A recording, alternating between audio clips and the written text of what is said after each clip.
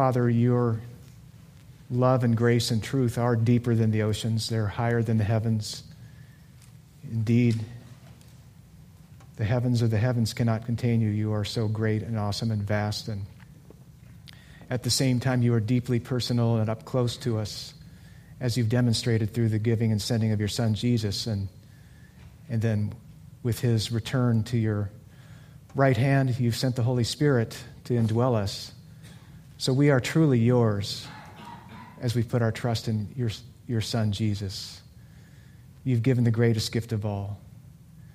And Father, part of our following him, part of our investment in living for him is in what we do with our finances, and that is beyond just giving to what we do here through Harvest, but part of it involves that as a church family. So I pray, Father, this will be a time where we gratefully will give back to you through your servants here at Harvest what you have first given to us, entrusting us with funds and money to use wisely in the whole of life and to invest in specifically for the cause of the gospel and the building up of your church. So take this money and do way beyond anything that we could even ask or think with it, but we know that it's a good thing to ask that will result in strengthening of the church and the spread of the gospel for your glory. In Christ's name we ask. Amen. Continuing our series on commitments for a healthy church, Harvest has some written out commitments. The paper is available back at the information desk. And we artificially split up one of the subjects having to do with advancing the gospel, or in other words, missions. And last week we talked about advancing the gospel through deeds or works. And this week we're talking about advancing the gospel through words. And the reality is that's an artificial distinction because we're always doing both. The two always go together. However, words, gospel words, do have the ultimate priority. Think of a scene where Jesus was healing and casting out demons, and people were saying, hey, we want more of that, stick around, stay in our town and keep doing that. And Jesus said, I must go to other cities and preach the gospel because that is what I was sent for. So Jesus' primary work was to speak the words of the gospel, though he himself demonstrated that that was accompanied by works that testified for God's love for people and for evidence of his messiahship. What we're looking at today is a pretty familiar text to most of us, Matthew 28. It's familiarly called, wow, that was a hard word, the Great Commission. And so let's look at this text together. Hope it's not so familiar that we just glaze over. We'll talk about it, and we'll talk about how to apply it. And that's Matthew 28. Last part.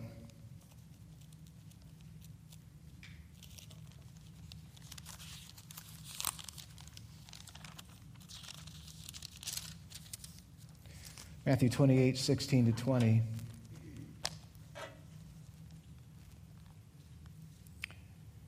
Now the 11 disciples went to Galilee, to the mountain to which Jesus had directed them. And when they saw him, they worshipped him, but some doubted. And Jesus came and said to them, all authority in heaven and on earth have been given to me. Go, therefore, and make disciples of all nations, baptizing them in the name of the Father and of the Son and of the Holy Spirit, teaching them to observe all that I have commanded you. And behold, I am with you always, to the end of the age. May the Heavenly Father grant us a spirit to rightly apply and understand his word.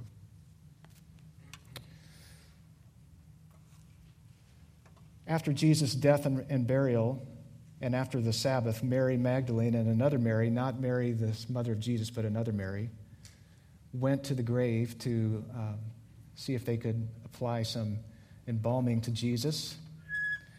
And they were surprised to find an angel in lightning white clothing. Standard angel talk, they're trained to do this every time, so if you ever run into an angel, you'll know it because they will say, do not be afraid. Right off the bat, that's what they're always going to say. And they said, I know that you're looking for Jesus who was crucified. Sorry, but he is not here, for he is risen, just as he said. So check it out. And then go tell his disciples to meet him in Galilee. So on their way, they bump into Jesus. They worship him. And Jesus also tells them to go tell his disciples to meet him in Galilee. So they're pretty clear that's what they're supposed to do. So they go to Galilee, the disciples, to a mountain that must have been where Jesus had said, go meet me at this mountain. And when they see him, they worship him like the ladies did, but Matthew tells us that some of them doubted. Doubted what? What was going on with that doubt? Because they're worshiping him, but some doubted. Well, we don't know. Matthew doesn't tell us, but that doesn't stop us from speculating ever, does it? But it's easy to imagine some ways they may have doubted. Did some wonder if this was really Jesus? We could understand because they had just seen him die a horrible death, that their first response is, yeah, I think it's Jesus, but could it really be? So that's pretty easy to imagine, that emotional doubt, that emotional kind of questioning, could this be for real? And then even though Jesus had told them several times he would be killed and then raised, they still hadn't gotten it. Again and again and again, every time he said, I'm going to be killed and I'm going to be raised, they never really got that. And so they're still, even with the evidence in front of them, not getting it. Some of them. Or also their hopes had been crushed. They had hoped he was the Messiah. And you know how that is. When your hopes have been crushed, then you see that possibly your hope might be restored, but you struggle with doubt, guarding your heart in fear of being crushed again. Some of you have been there, right? You have your hopes crushed, and then you see, well, maybe my hopes might be realized after all, but you guard your heart to keep it from being hurt again. So maybe that's part of what was going on in terms of the doubts. Or also, it may have been something like this. Yes, it's Jesus alive again, but wait. The last time we saw him, we said that we would rather die for him than turn our backs on him. And instead they all fled. So maybe he's here to fire us. So any one of those things could have been going on, or perhaps all of them in some of their hearts. So the gospel writers don't present the disciples as superheroes. They are weak and fallible, just like us. And so we, like them, truly love and worship Jesus. I mean, that's true. If you're a Jesus follower, you have it in you to truly love and worship and follow him. But we still have doubts about our relationship to him. And even we believe he is always good and he does what's right, but we get confused sometimes. So, in other words, Lord, we believe, help our unbelief. I don't doubt that many of us have varying degrees and types of doubts regarding Jesus or our relationship to him. But undoubtedly, an area of which we all have experienced doubts is sharing our faith. Who among us hasn't found that to be some of the most difficult things that we do in terms of personal evangelism? And when we see the need for advancing the gospel in our own community or our region, we have doubts. How can we accomplish what's needed to be done? Or we become aware of something like this, our nation, which seems to be turning its back on the gospel. What do we do about that? Or globally, the task is overwhelming. Last time we counted, 7,287 unreached people groups in the world. That is groups of people, ethnic groups, that have no national or ethnic community of believers with adequate numbers and resources to evangelize that people. We'll talk more about that. Well, you say, I was feeling pretty good until you started telling me I'm responsible to share my faith with my neighbors, or be concerned about Uzbekistan or United Arab Emirates, or about the unraveling of the United States. So let's get some hope here. So let's see what Jesus says about the task of advancing the gospel. So verse 18, Jesus came and said to them, all authority in heaven and on earth has been given to me. So while the disciples are keeping their distance as they worship the risen Jesus, some of them in doubts and fears, Jesus comes to them. He approaches them, and though the words he is about to speak are words of authority, yet he comes near to them. He draws near to them and approaches them.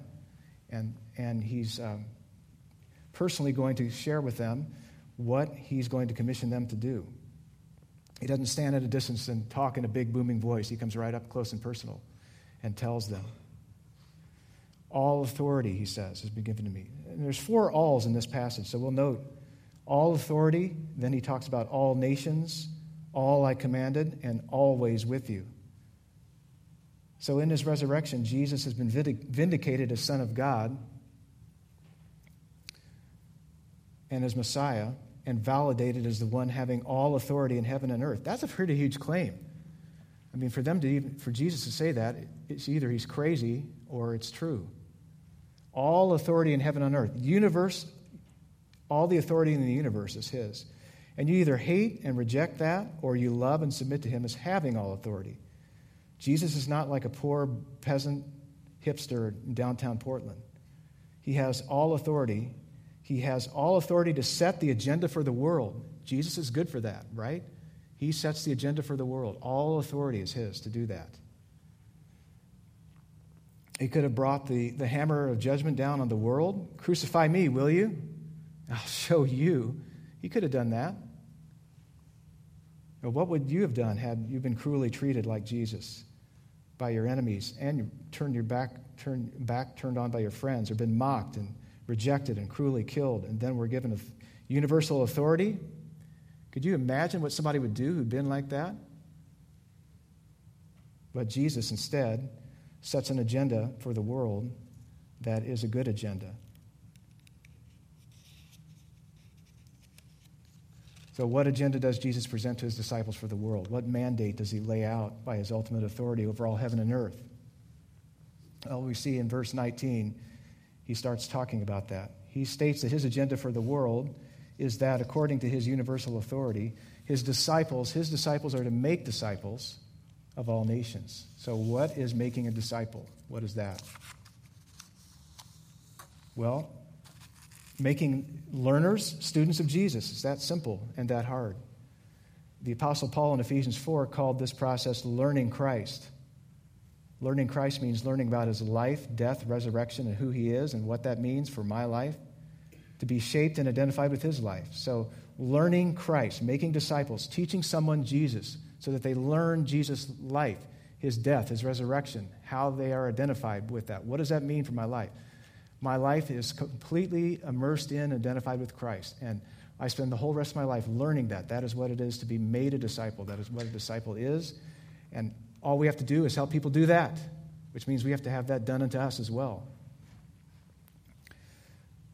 And so Jesus' mandate is not just go out and share the gospel and make sure they get it and get eternal life. It is that for sure included, but it's a whole lifelong process of learning Christ. That's the mandate. That's what Jesus has commanded his disciples to do, is go and make disciples.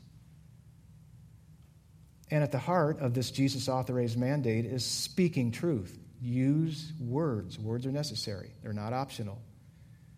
It doesn't mean it's not optional. It is optional for us to speak the truth in love. No, we should speak the truth in love. And we do deeds of love, always in context with that.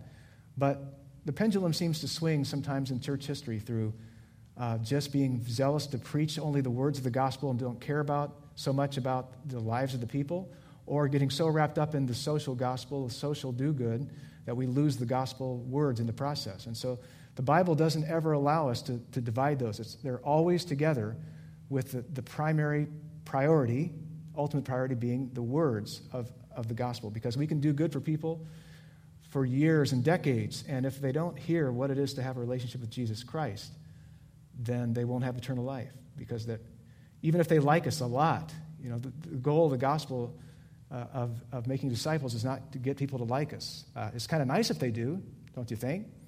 But that's not the goal. It's just if we just do good things, the world will like us, and then they'll just come to Jesus. Well, we can do good things, and we should do good things. We talked about that last week, but it has to be accompanied with the words of the gospel, ultimately, to do them the best good, the ultimate good. So the core task of making disciples involves communicating truth about Jesus. You all know this stuff. This is just so basic. This is just so, of course, we all get this. So we just have to remind ourselves of what we're here for. And of course, we model the truth in relationship, yes, but speak the truth we must. So beyond just making disciples, Jesus said he set the scope of that is we do that among all nations. Make disciples from all nations. William Carey, the father of modern missions, got this well with this very text. And at that time, the church wasn't so keen on going out and going to the nations with the gospel.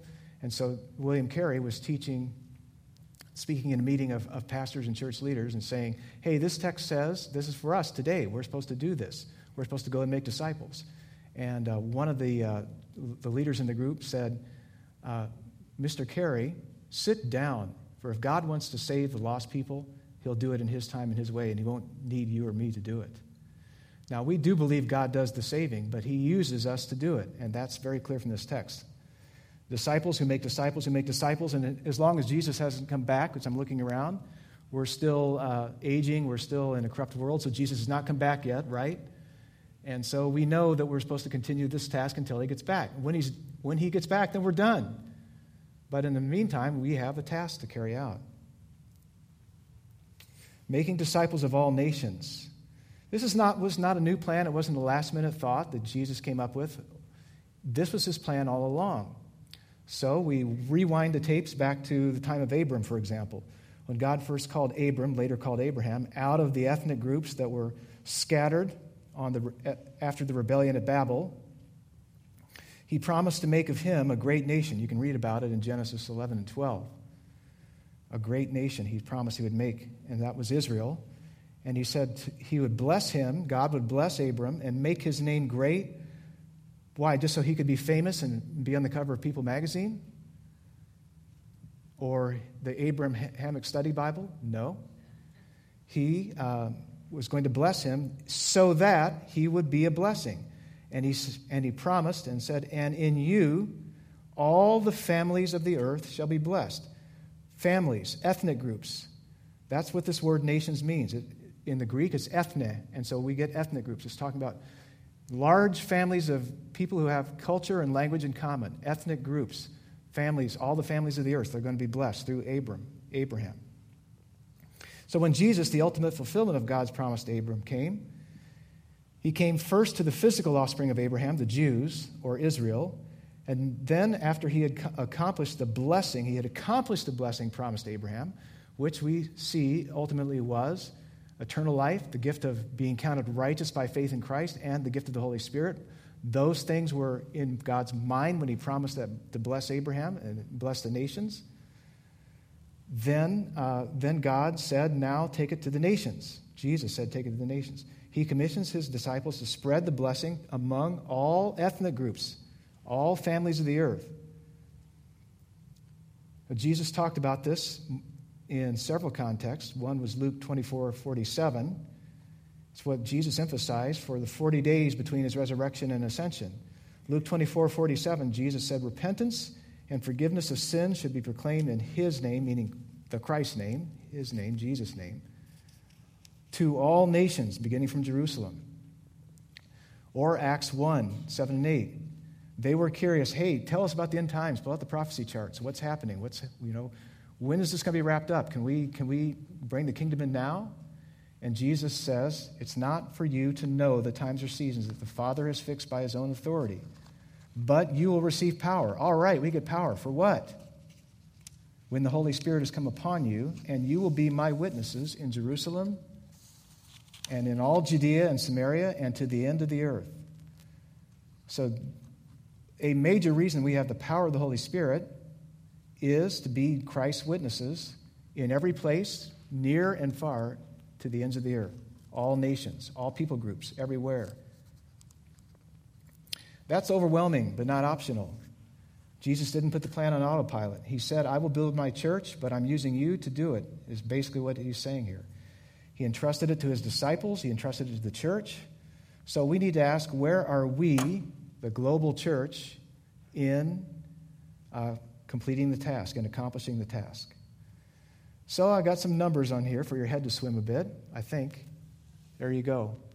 Total unreached people groups, that is, total groups of people among whom there is no indigenous, that is relevant to them, national, native to their community, no indigenous community of believing Christians with adequate numbers and resources to evangelize this people group.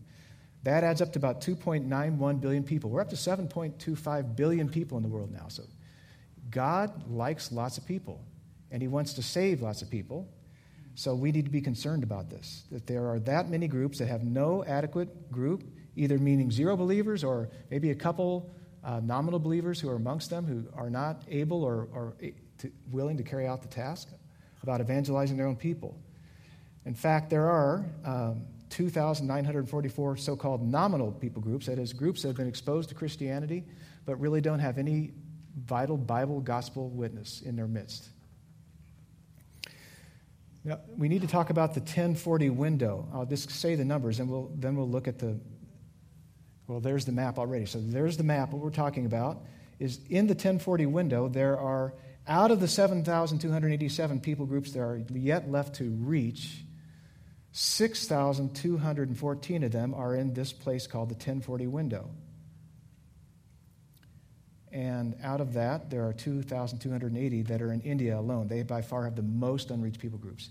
All right, so the 1040 window is this place that goes from North Africa to China, in between the 10 degrees north latitude and 40 degrees north latitude. And so, again, within that, there are 6,214 unreached people groups in that. That's one reason we should be concerned about the 68 nations in the 1040 window, because they by far have more unreached people groups than any other region of the world. It is the heart of Islam, Hinduism, Buddhism, and atheism. And since advancing the gospel by deeds and words are inseparable, we also are concerned about the social and physical problems that they have in those nations.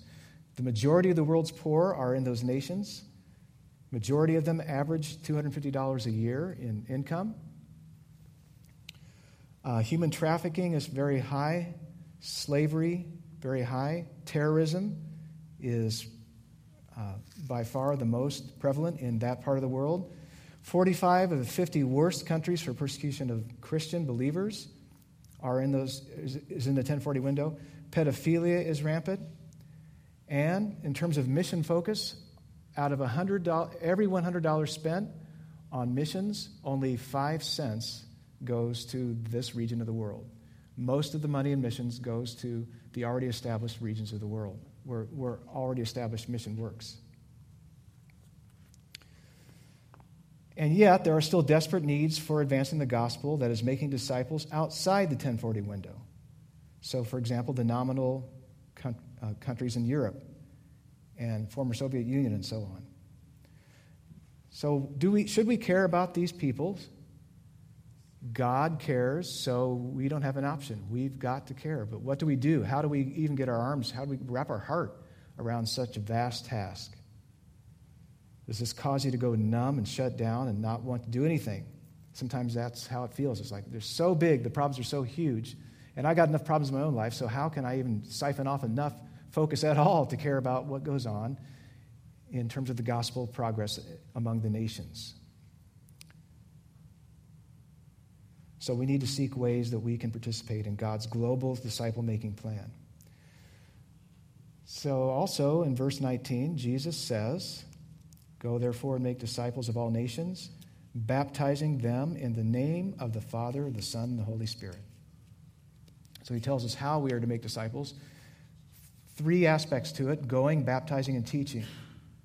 Disciple-making is not about leading people to Christ and just leaving them on their own.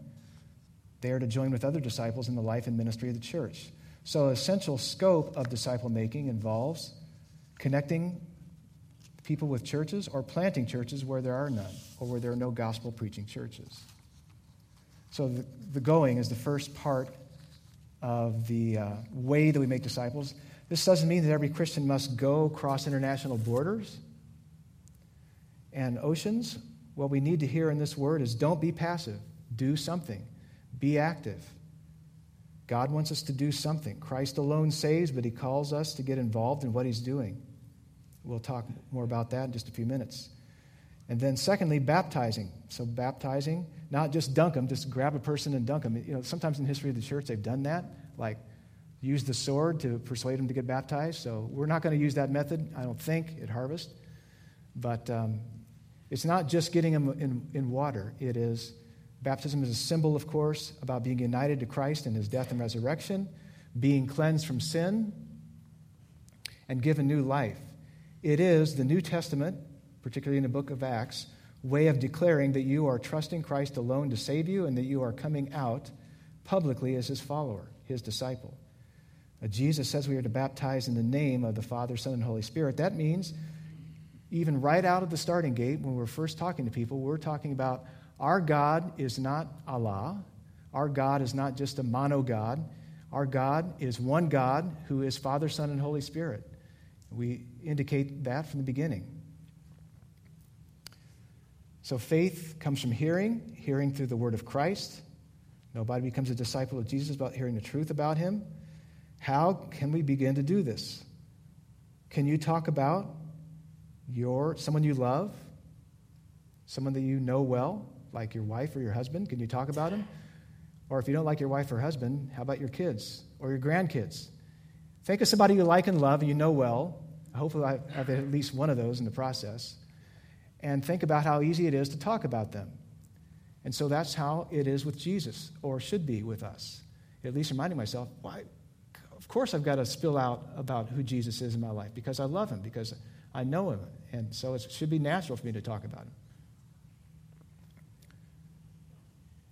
I mentioned last week there are creative ways. So Carl Medeiros, a man whose family lived in Lebanon for about 15 years in the Middle East, through creative persuasion, he was able to encourage many Muslims, especially leaders, to go do Jesus studies in the Gospel of Luke. So while that may not be your method, there are ways to get people to connect with Jesus. So again, how can you participate in the work of leading people to Christ? Global Prayer Digest, I'll encourage you to grab one back from the information desk. We only have a few because only a few are taken, but it'd be a good thing to run out of. Tells a story about Isik Abla. Isik Abla was born in Istanbul, Turkey. She was raised and physically abused in a devout Muslim home. When she looked to Allah for answers, Isik found that he too was angry and personal and hateful. Nevertheless, she held tight to the God of Islam, immersing herself in Quranic studies. She entered college when she was only 16 and earned a bachelor's degree in literature, followed by an advanced business degree. She worked as an executive assistant for some of the largest corporations in Turkey. In 1996, she fled to America. Overqualified and struggling with her new language, she drifted from one dead-end job to another and in and out of dysfunctional relationships. She slid into severe depression and became suicidal. Her dreams of finding love and healing in America were shattered when she found herself in another abusive relationship. In 2000, her husband threw her out of a car on the highway. That same night, Jesus revealed himself to Isik in a miraculous way, and her life began to change. She got a job at a Christian company, and her boss led her to accept Christ. More doors opened, and she was given a position as chief financial officer, then as a CEO for the North American operations of a European corporation. I love a lot of things about that story. One of the things I love about it is this Christian boss. I wonder how he was praying that he could be used by God. And then God brings this woman to his employment. So this is just a normal guy, a normal everyday CEO of a company, used to bring this woman to Christ. And so even though she had had some good things happen in her life toward the end that led to her being open to it, she still needed to hear the gospel. And so this is a good example of God at work. God's orchestrating. It's not like it's all up to us, and it's not going to happen apart from our efforts, but God uses our efforts, our availability, to lead people to Jesus. And they do need to hear the gospel in order to be saved. So may her tribe increase. And then the third thing, so we make disciples going, baptizing, and then teaching.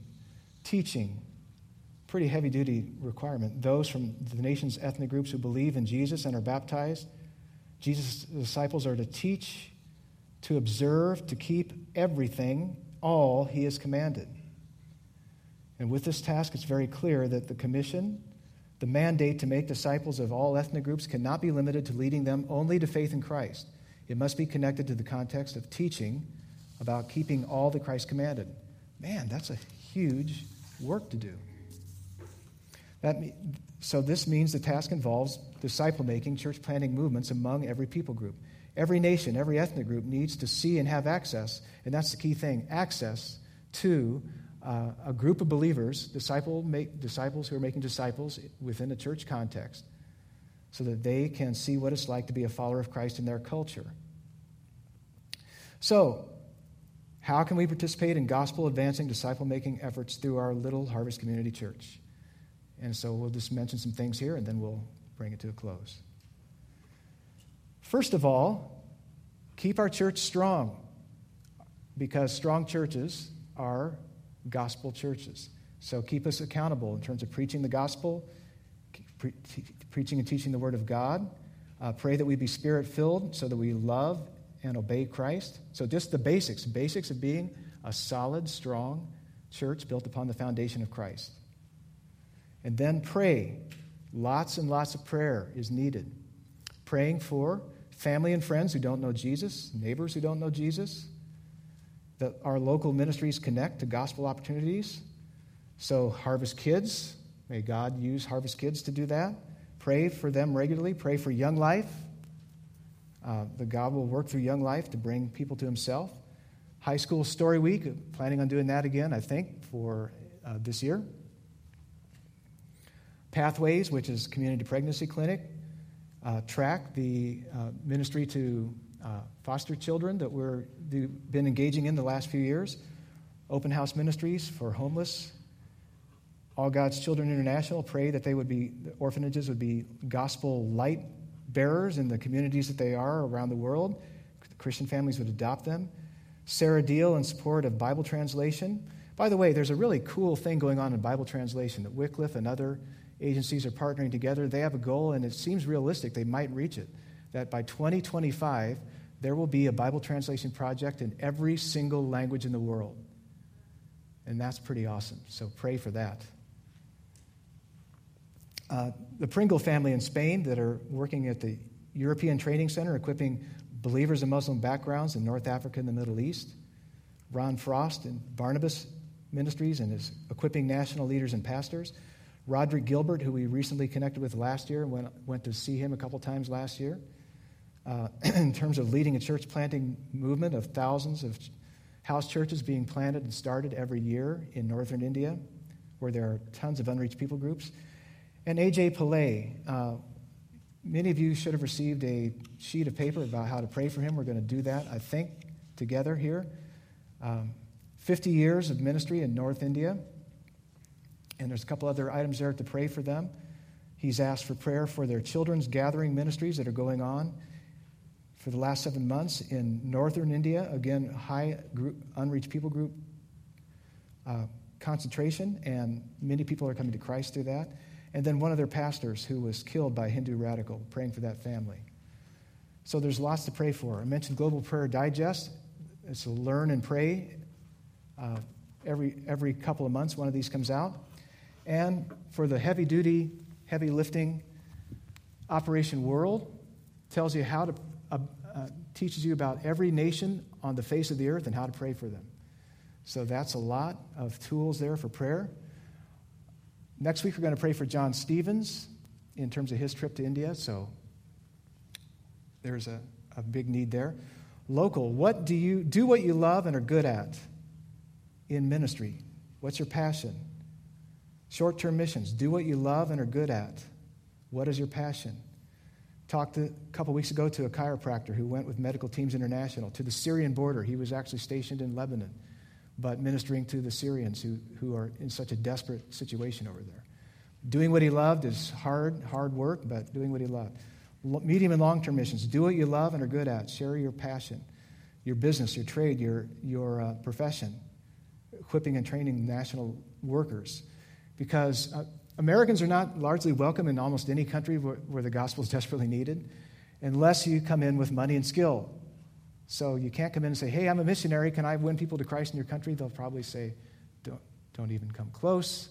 But you can get in with skills and money, businesses. Take the Perspectives course, Perspectives in the World Christian Movement, whenever you can. We try to have it nearby here once a year. And then we're going to try to keep you better informed about our missionaries, their birth dates and so on, to support them. When you give to our church budget, you help us to support the missionaries that are in our church budget. But right now, we're only at 7.25% missions budget. We really want to up that. So pray for us that next year we'll be able to get at least to 10%. And so giving is huge. Writing letters to missionaries, sending, supporting them is huge. Well, is the task going to be completed? Yes.